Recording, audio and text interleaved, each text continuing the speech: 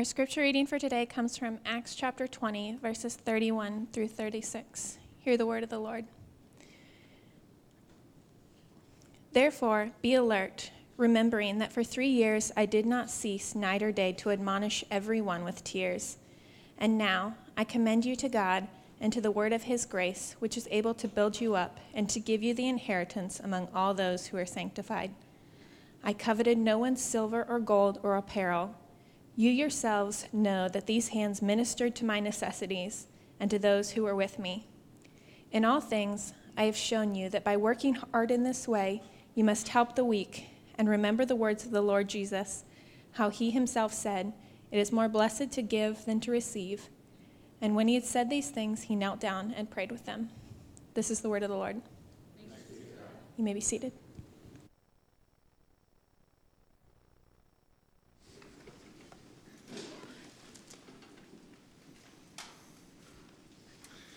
Well, good morning. My name is Gabe Coyle, and I'm the campus pastor here at Christ Community's downtown campus. And I'm sure at one point or another, you've heard the phrase, "It is more blessed to give than receive," right? We've all heard this. I don't know how many times I've heard it, but I don't know about you. No matter how many times I hear it, I can't help but hear it with a skeptical heart. But I do think there are those who genuinely believe it's more blessed to give than receive. And I think they live into this axiom without even thinking. For example, there are those who believe, and so show they believe by living this out, that it is more blessed to give thoughtful, focused, and intentional criticism. But then whenever you try to return the favor, they say in no uncertain terms that they're quite content. Thank you very much. The same could be said of timely and yet unwanted advice. And maybe, just maybe, it's decorated with the tinsel of a furrowed brow, and it comes with the occasional judgmental look, right? But in all seriousness, when it comes to the things we actually want to keep, the things we actually want for ourselves, our money and our time, as soon as we start to say it's more blessed to give than receive, it sounds like Jesus' words just took on a very salesy tactic, right? You can't tell a kid around Christmas. And kids, if you haven't heard this yet, you will hear it. And I'm sure we've all been on the receiving end of this. It's more blessed to give than receive. And as soon as you say it, children will look at you like you've just killed Santa. It's like, what are you talking about, right? Because here's the deal. This phrase has been so often stenciled like over the hearth in your homes, but kept really far from the reality of our hearts. We have a hard time believing this. But I want you to check this out. A guy by the name of Christian Smith, he's a sociologist, professor of sociology at Notre Dame. He went about to explore this claim, it's more blessed to give than receive, because this isn't actually unique to Christianity. It's actually found in other religions as well. And he went about to explore whether this claim is actually true. And he published his findings through Oxford University Press. Why do I say that? Because Oxford University Press brings a weight to his sociological practices that he went about the best avenues possible to prove this claim. And listen to the first paragraph in his book. Generosity is paradoxical. Those who give receive back in turn. By spending ourselves for others' well-being, we enhance our own standing. And letting go of some of what we own, we better secure our own lives. By giving ourselves away, we ourselves move toward flourishing. This is not only a philosophical or religious teaching, it is a sociological fact. A sociological fact. And then he goes on to show in his research that those who practice regularly the art of generosity experience more happiness, bodily health, purpose in living, the avoidance of depression, and interest in personal growth. In other words, the best life is a generous life, period. I don't know how many times we've heard this from Jesus, but it seems like just because Jesus put his stamp of approval, we've wrestled through it. But now, maybe, just maybe, since science is affirming what Jesus has been saying all along, maybe we'll believe him. And the reason I say maybe is because cold, hard facts aren't the biggest obstacle to our generosity, are they? And in all reality, cold, hard facts aren't most of the time the biggest obstacle to us following Jesus in the first place. Look, Nobody likes talking about money. Then you couch that sucker in the church, it gets real uncomfortable real quick. And I know this, okay? I dream about winning the lottery just as much as the next person, what I would do, what I wouldn't do. But what I want more than money are the things that Christian Smith promises that money can't buy.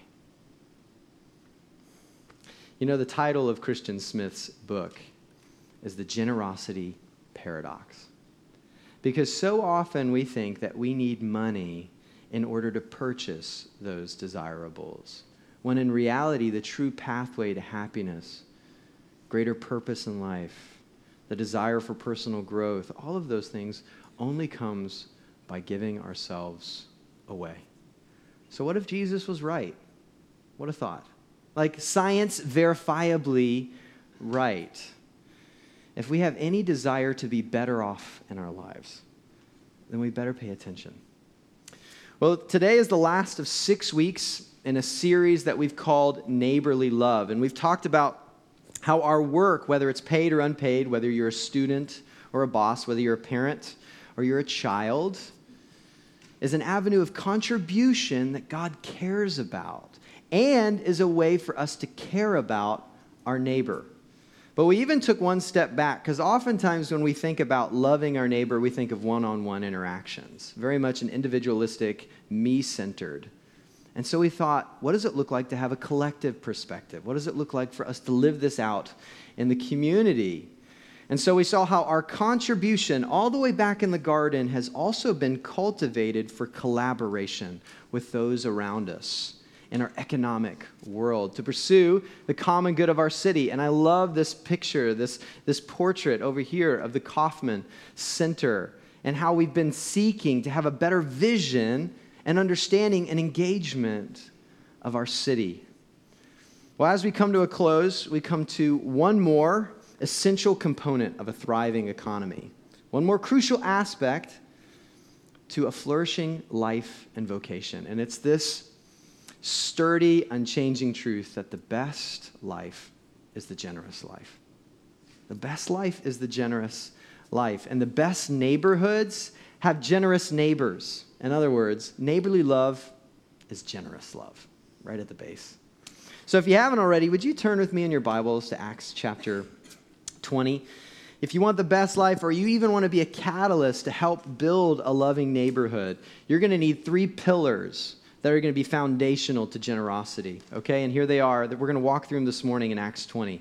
Fight covetousness, work hard, and live generously, okay? Fight covetousness, work hard, and live generously. Okay, so as we come into Acts 20, a couple things we need to know about its context before we dive into the text. What can't miss is that these are Paul's final words that he is saying face to face to the leaders at the church of Ephesus, some 30 years after Jesus' life, death, resurrection, and ascension to the right hand of the Father. The Apostle Paul's been going around, he's been preaching, and he's been planting churches. And he spent a significant amount of time in Ephesus. But his heart is still in Jerusalem. His heart's in Jerusalem. He knows, though, that as his heart is in Jerusalem and he feels compelled to go back to Jerusalem, this means pain, it means affliction, it possibly means death. It actually more than likely means his life will be taken. And so he gathers together these leaders within the church, and he looks into their tear-filled eyes, and he says this in Acts chapter 20, verses 23 through 25. Imprisonment and afflictions await me. But I don't count my life of any value nor as precious to myself, if only I may finish my course and the ministry that I received from the Lord Jesus, to testify to the gospel of the grace of God. And now behold, I know that none of you among whom I have gone about proclaiming the kingdom will see my face again. A couple weeks ago, we found out that Allie's grandpa, Paka, as he's affectionately called, was diagnosed with leukemia and has somewhere between 2 weeks to 7 months to live. He was a pastor for some 60 years, a widower of a wife of some 60 years. So we threw the kids in the car, we went to Iowa, and we just sat, we listened, and we learned. I remember that last dinner we had with him. It could be our last dinner with him. The stories he told, the advice he gave, his wave goodbye. You don't forget potentially someone's last words. And of all the words that Paul could have used here when he's speaking to the Ephesian elders at the end of chapter 20, of all the things he could say, he says, I want you to remember what Jesus said. It's more blessed to give than receive. So when we come to this passage, we're coming to understand generosity. Paul's final words to these Ephesian elders. And the first pillar of the foundation of generosity is to fight covetousness. And we see this here in verse 33 in Paul's own example, where he says, I coveted no one's silver or gold or apparel. I coveted no one's silver or gold or apparel. Now, the whole word covetousness, it sounds like it's something straight out of Shakespeare, doesn't it? It's not one that hey, you're quite covetous. We don't say that in everyday language. And yet, I think it's one of the most robust and helpful terms to explain the experience and the battle that's being waged behind the veil of our hearts every day. It's actually one of those pretty big deals such that it made God's top 10 list, the 10 Commandments, and it's number 10. And many theologians will say, thou shalt not covet is actually the climax of the 10 Commandments. And it's the one command that undergirds the other 9, this inordinate desire. So what on earth does it mean to covet? All right? Well, to covet or to be filled with covetousness is to be consumed with a desire for something that you don't have. And often this happens when we begin to assess whether we have enough by looking at other people's stuff, right? We begin to assess whether we have enough by looking at other people's stuff. And the reason this can become so dangerous is that as soon as we begin to feed that desire, as we begin to become consumed by that desire, then you won't stop at almost anything to see it fulfilled. Look, desire is fine and good. There are certain worldviews in which desire in and of itself is evil. That is not what Christianity purports, okay? Desire is a good thing, but it goes awry when we're willing to sacrifice anything and anyone at times to fulfill that desire. And I'll be clear here, I struggle with this just as much as the next guy, okay? No matter how many times I sing, all I have is Christ, right? I still want more. I still wrestle with more. If I hear someone else preach, I think, man, that was great. Why can't I do that, Or I see someone who solves a problem that I've been wrestling through. I see how someone remodeled their home. Or I see that they get certain acclamation or praise.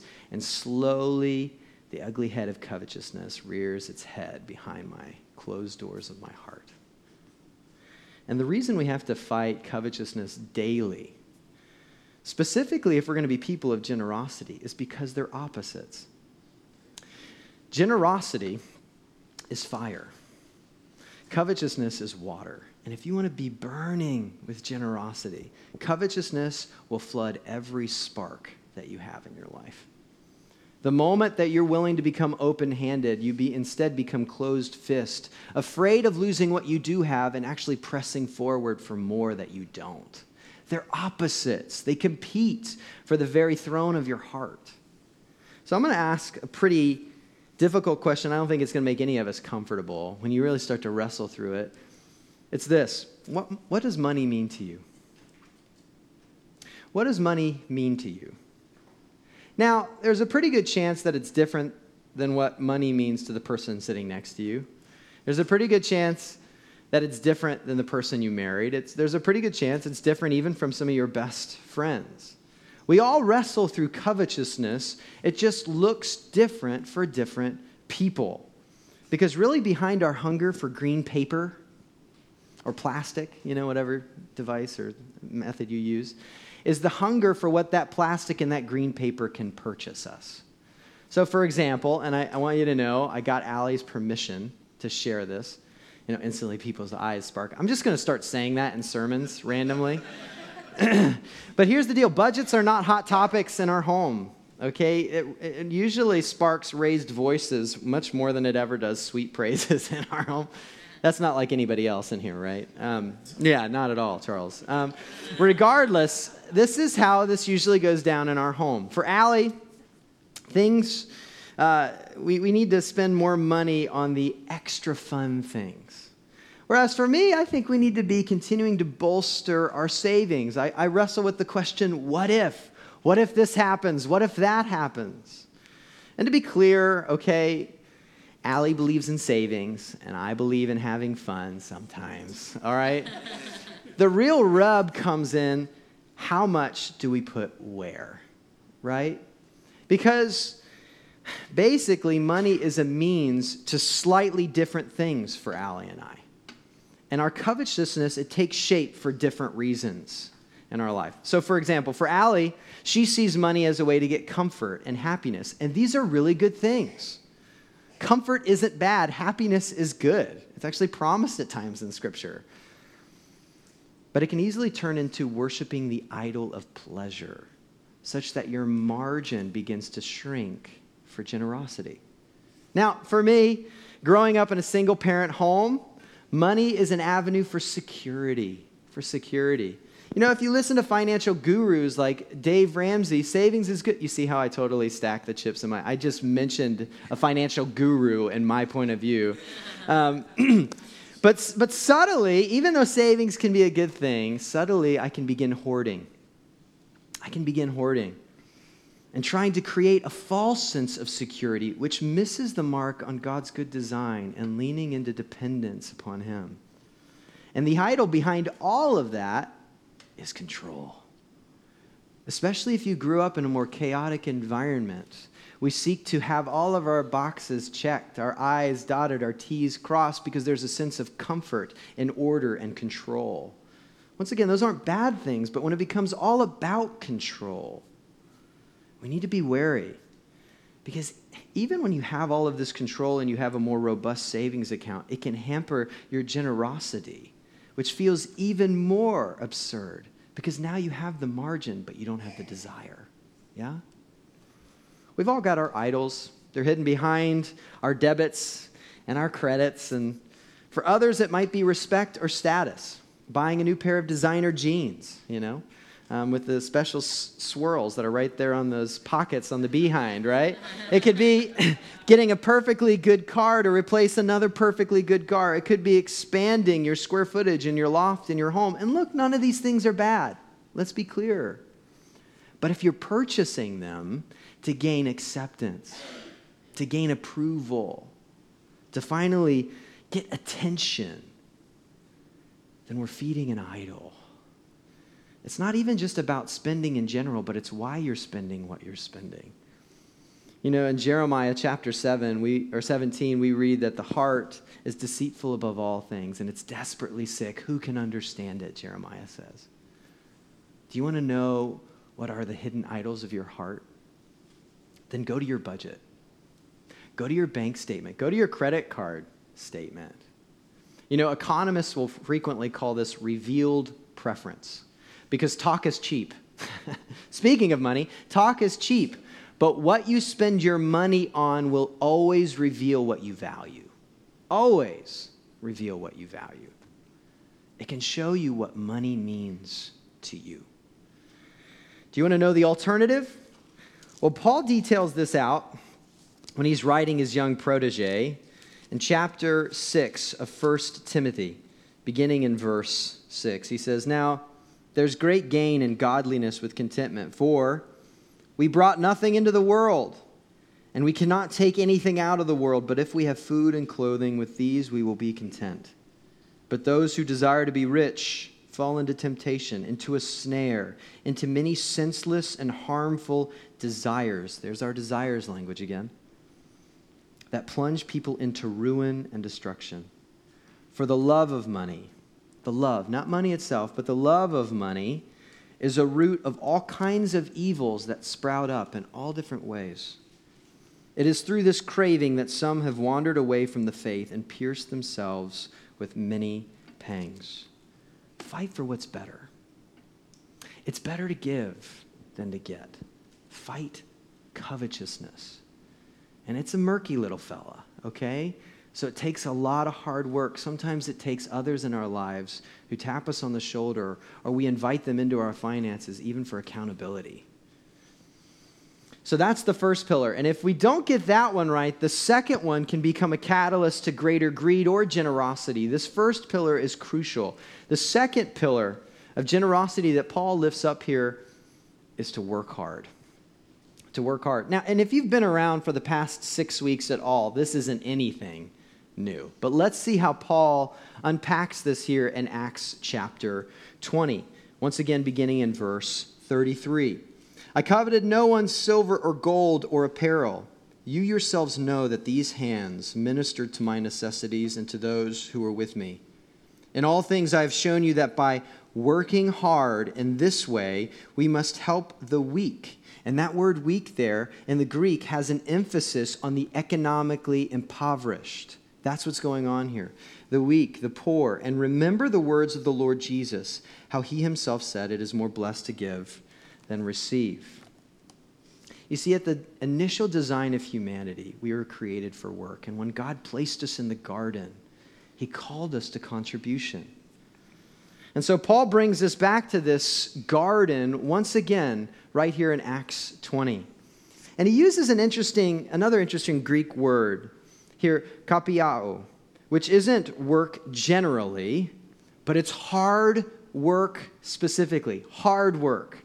This is the blood, sweat, and tears, the weariness and toil of work. Because I know some of you throughout this series have said, Gabe, I get what you're saying, and that's all well and good, but you don't understand my job. It's painful, it's hard, I'm frustrated, and it feels worthless.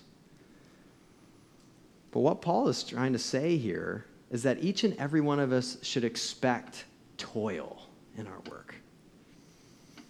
We still live in a cursed world with thorns and thistles, with blood, sweat, and tears because of sin until Christ returns. I recently heard a stat this week, which was very encouraging, that those who say they like their job, what they're really saying is they like somewhere around 60% of their job. Even those who say they like their job, there's still about 40% of their daily and weekly activities to which they are frustrated and wrestle through. That's encouraging, isn't it? Look, no one here is trying to be utopian about God's call to thoughtful and hard work in our sphere of influence. Work is hard, which is why we're called to work hard. And so I want to ask us another reflective question this morning. Are you diligent in the toil? Are you diligent in the toil? You know what I mean. When obstacles come or roadblocks surface or that desire to do your job fades into what becomes discipline to do your job, are you still willing to work hard, or are you hardly working? When that moment when desire fades and discipline needs to kick up into overdrive. You know, Paul was so adamant about this. When he's writing a church in Thessalonica, he speaks to them because there was a whole group of folks who said, you know what? I'm tired of working. I'm just going to wait until Christ comes back, and I'm going to sit and I'm going to hang out. And listen to what he writes in 2 Thessalonians chapter 3, verses 10 through 12. For even when we were with you, we would give you this command. If anyone is not willing to work, let him not eat. For we hear that some among you walk in idleness, not busy at work, but busybodies. Now, such persons we command and encourage in the Lord Jesus Christ to do their work quietly and to earn their own living. We're called to hard work. We can't just now sit and wait for Christ to return, but where God has placed us, he's called us to work and to hard work and to now earn a living. And I know that there are obstacles, and I don't want to say that. And for some of you, that can sound very guilt-ridden or burdensome because you're seeking work. And the burdens and the obstacles are keeping you from that. Continue to press on. But for those of you who do have a vocation and are there, This is a part of what we're called to as followers of Christ, is to hard work. He's given you assignment. And there are times where your boss is going to give you an assignment that really frustrates you, and you wonder why he gives you all the difficult assignments and maybe not the other employees. It seems like he's got something out for me. How does our generosity not only play into our money, but even what we're willing to do and how hard we're willing to work in the sphere of influence where God has placed us? You see, it's being diligent when we don't have the desire to work, where character is formed. We can't control our circumstances many times, but we can control how we respond to our circumstances. That's on us. No one has power over that other than you. And the best life is a generous life. I mean, who knows what God is equipping you to in these difficult scenarios? To now go and be able to care for the weak. Who knows how he's shaping you and empowering you to build capacity in your time and talents you didn't know you had, or resources. And to see an example of how this is lived out, we want to show you how one congregant is seeking to do exactly that. So let's watch together. A year before I retired from the FBI, I made a conscious decision to, upon retirement, to do mentoring. And during my last few years in New York, that's what I did, mentoring with 100 Black Men of New York. I saw the need here coming to Kansas City. You know, we can all attest to the challenges that the Kansas City Public School has in providing that leadership to the younger generation. My name is Jerry Rose. I've been a member of Christ Community for a little over a year now. We started a nonprofit organization called Look Up. And what Look Up is all about is mentoring students within the Kansas City Public School District, especially 4 signature schools. We're starting with 7th graders. Our plan is to mentor these young people from 7th grade on throughout their academic life in high school and to follow them throughout their college or professional careers, establishing a network of people that will eventually contribute and become leaders here in Kansas City. I went to New York as a senior executive in the FBI, and my goal at the time that I arrived in New York in 2006 was to work a few years in New York and retire and get that big corporate security job. So I laid out my plan for myself to God for his support and blessing. And simply God said, no, I want you to go back. And you've talked about it to me all your life, Jerry, that you wanted to mentor and make a change. Well, I'm giving you this opportunity, and I want you to go do my will. And here I am in Kansas City. My faith has been one of a struggle and constant questioning God's role, God's will for me. I'm at peace now with that. And I have that confidence, God-given confidence, to go out and do his will. I believe that. There's a culture out there, it's a negative culture, and I want to change that. So that's what I'm devoting my life to.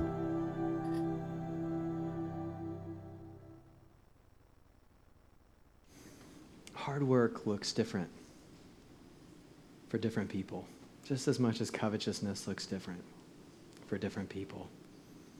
But he's calling us to hard work, to work hard.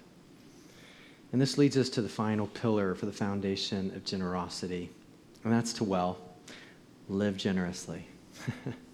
First, we need to pay attention to our hearts and fight covetousness so that we're willing to give.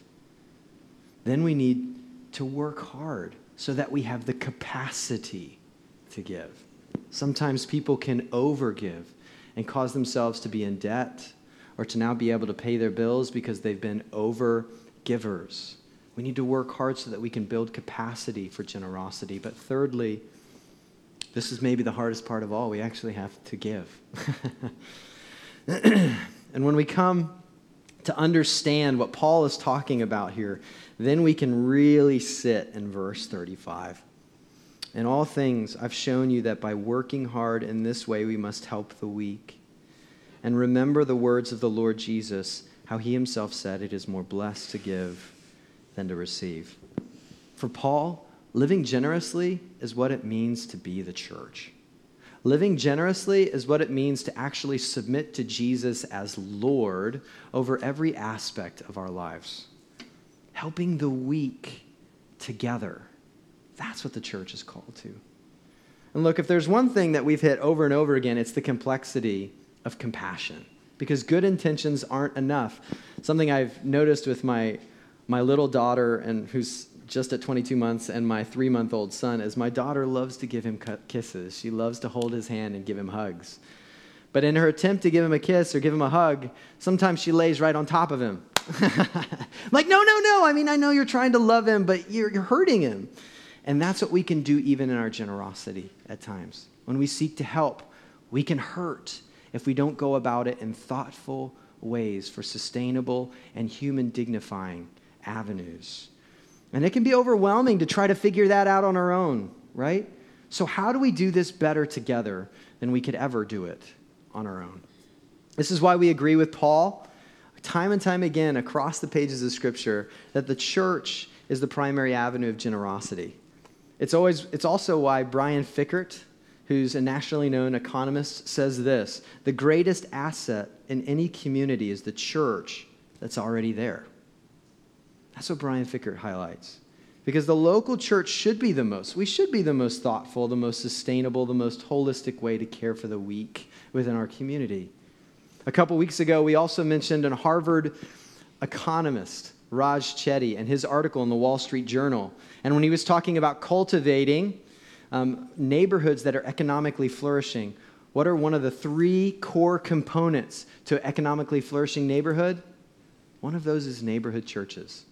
He doesn't proclaim to be a Christian, but he understands the call of the church, and he's calling us out to do what we've been called to do in Scripture and the dynamic impact we can have in this community.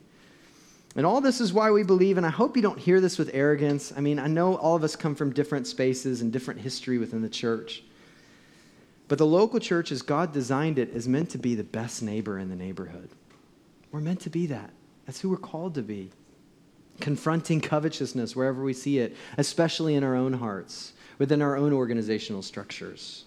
Working hard and then living generously together and sharing the uncommon good of the gospel for the common good.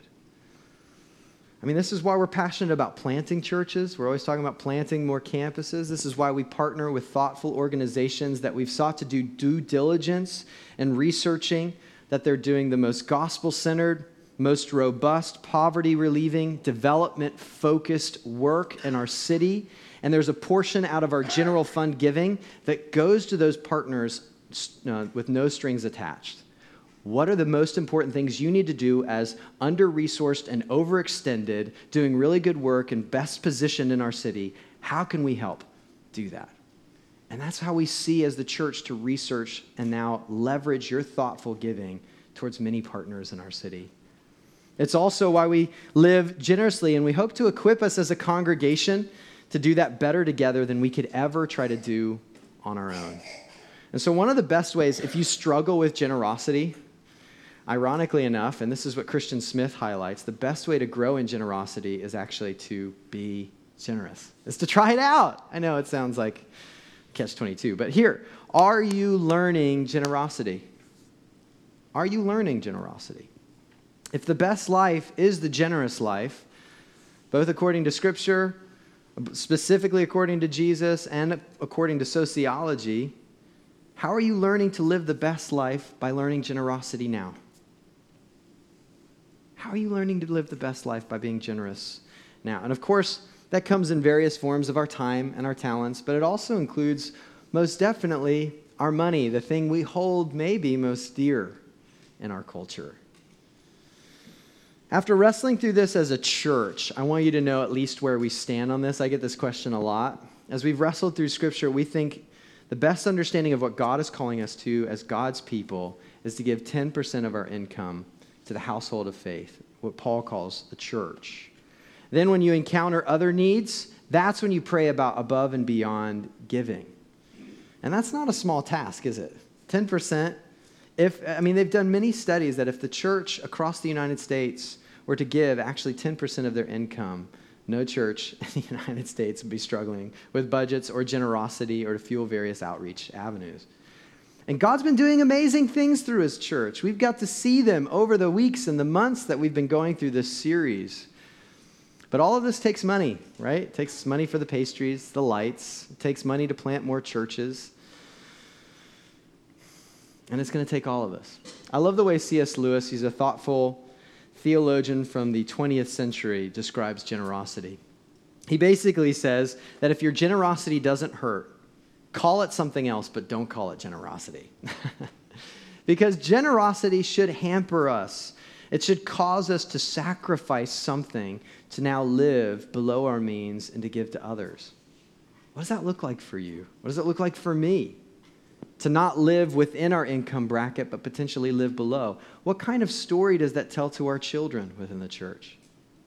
What kind of rapport does that build in our wider community as a church? How does that bolster the plausibility of the gospel in our relationships? Hey, I know you can afford more. Why are you living like this? Oh, because of the gospel.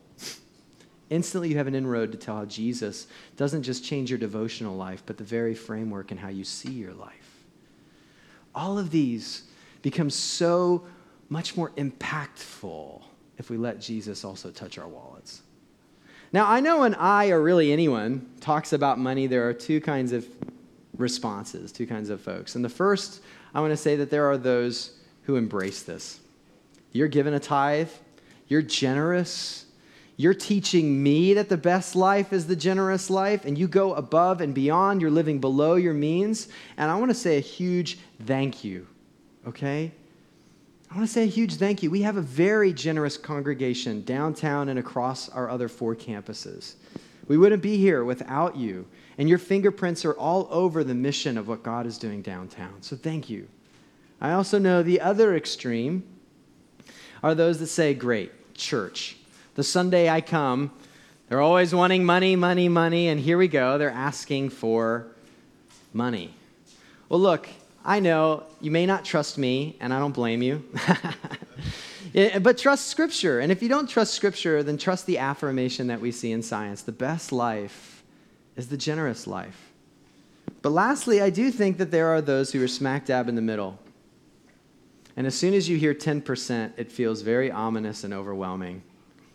So I want you to try something. Don't just make a sacrifice, make a sacrificial habit. And I call this the milk rule, okay? Start with 2%. Start with 2% and do it regularly. Strengthen your bones of generosity. And then over time, as your income increases or you're able to decrease your lifestyle, then increase your percentage of generosity. This is a really practical way to live within the reality of now and move on to greater generosity in your life. If you can't do that, then it has little to do with the percentage and everything to do with what's going on in your heart. The best life is the generous life. And sometimes the only way to know for sure is to actually try it, okay? And isn't that what God did for us in Christ? When he took on flesh in the person of Jesus Christ, he lived the life we couldn't live and died the death we couldn't die to never pay the debt it's so robust and so intense. Thank God that God didn't tithe his blood, but he gave freely and generously that we might know him and be invited into his family. And with that, now we have everything our hearts truly long for in Christ. All those things we're seeking to pursue. This is why Paul says, no matter his circumstance, he's learned the art of contentment, right? Even when he says he can demand money from the churches he's ministering to, he won't in some circumstances for the furtherance of the gospel, because he's found that all I have is Christ. And that's where he finds his security, his acceptance, his approval, his respect, his affirmation. The best life is the generous life. If you don't believe me, you can spend your whole life spending and trying to buy happiness. But you're going to find at the end of the road, as we've learned from the most wealthy who finally reach the crest, that you'll end up empty. Or you can spend your life generously and just maybe find happiness on the far side. The best life is the generous life. Who are you going to trust with your happiness? Let's pray. Heavenly Father, thank you for this morning. I know this is a touchy topic, and I know for some it seems very stereotypical. But I pray, God, that you would free us from greed and covetousness. I know it's clear from Scripture our call to be generous people and the importance even of the body of Christ, your hands and feet to be a source of great generosity and even a place to give much of that generosity, to carry out your mission for the proclamation of the gospel. But may that be true for us. May that be true for me as I continue to assess my own budget in life, for my family, for our future. May I trust Jesus that it is better to give than receive. I believe. Help me in my unbelief. In Jesus' name, amen.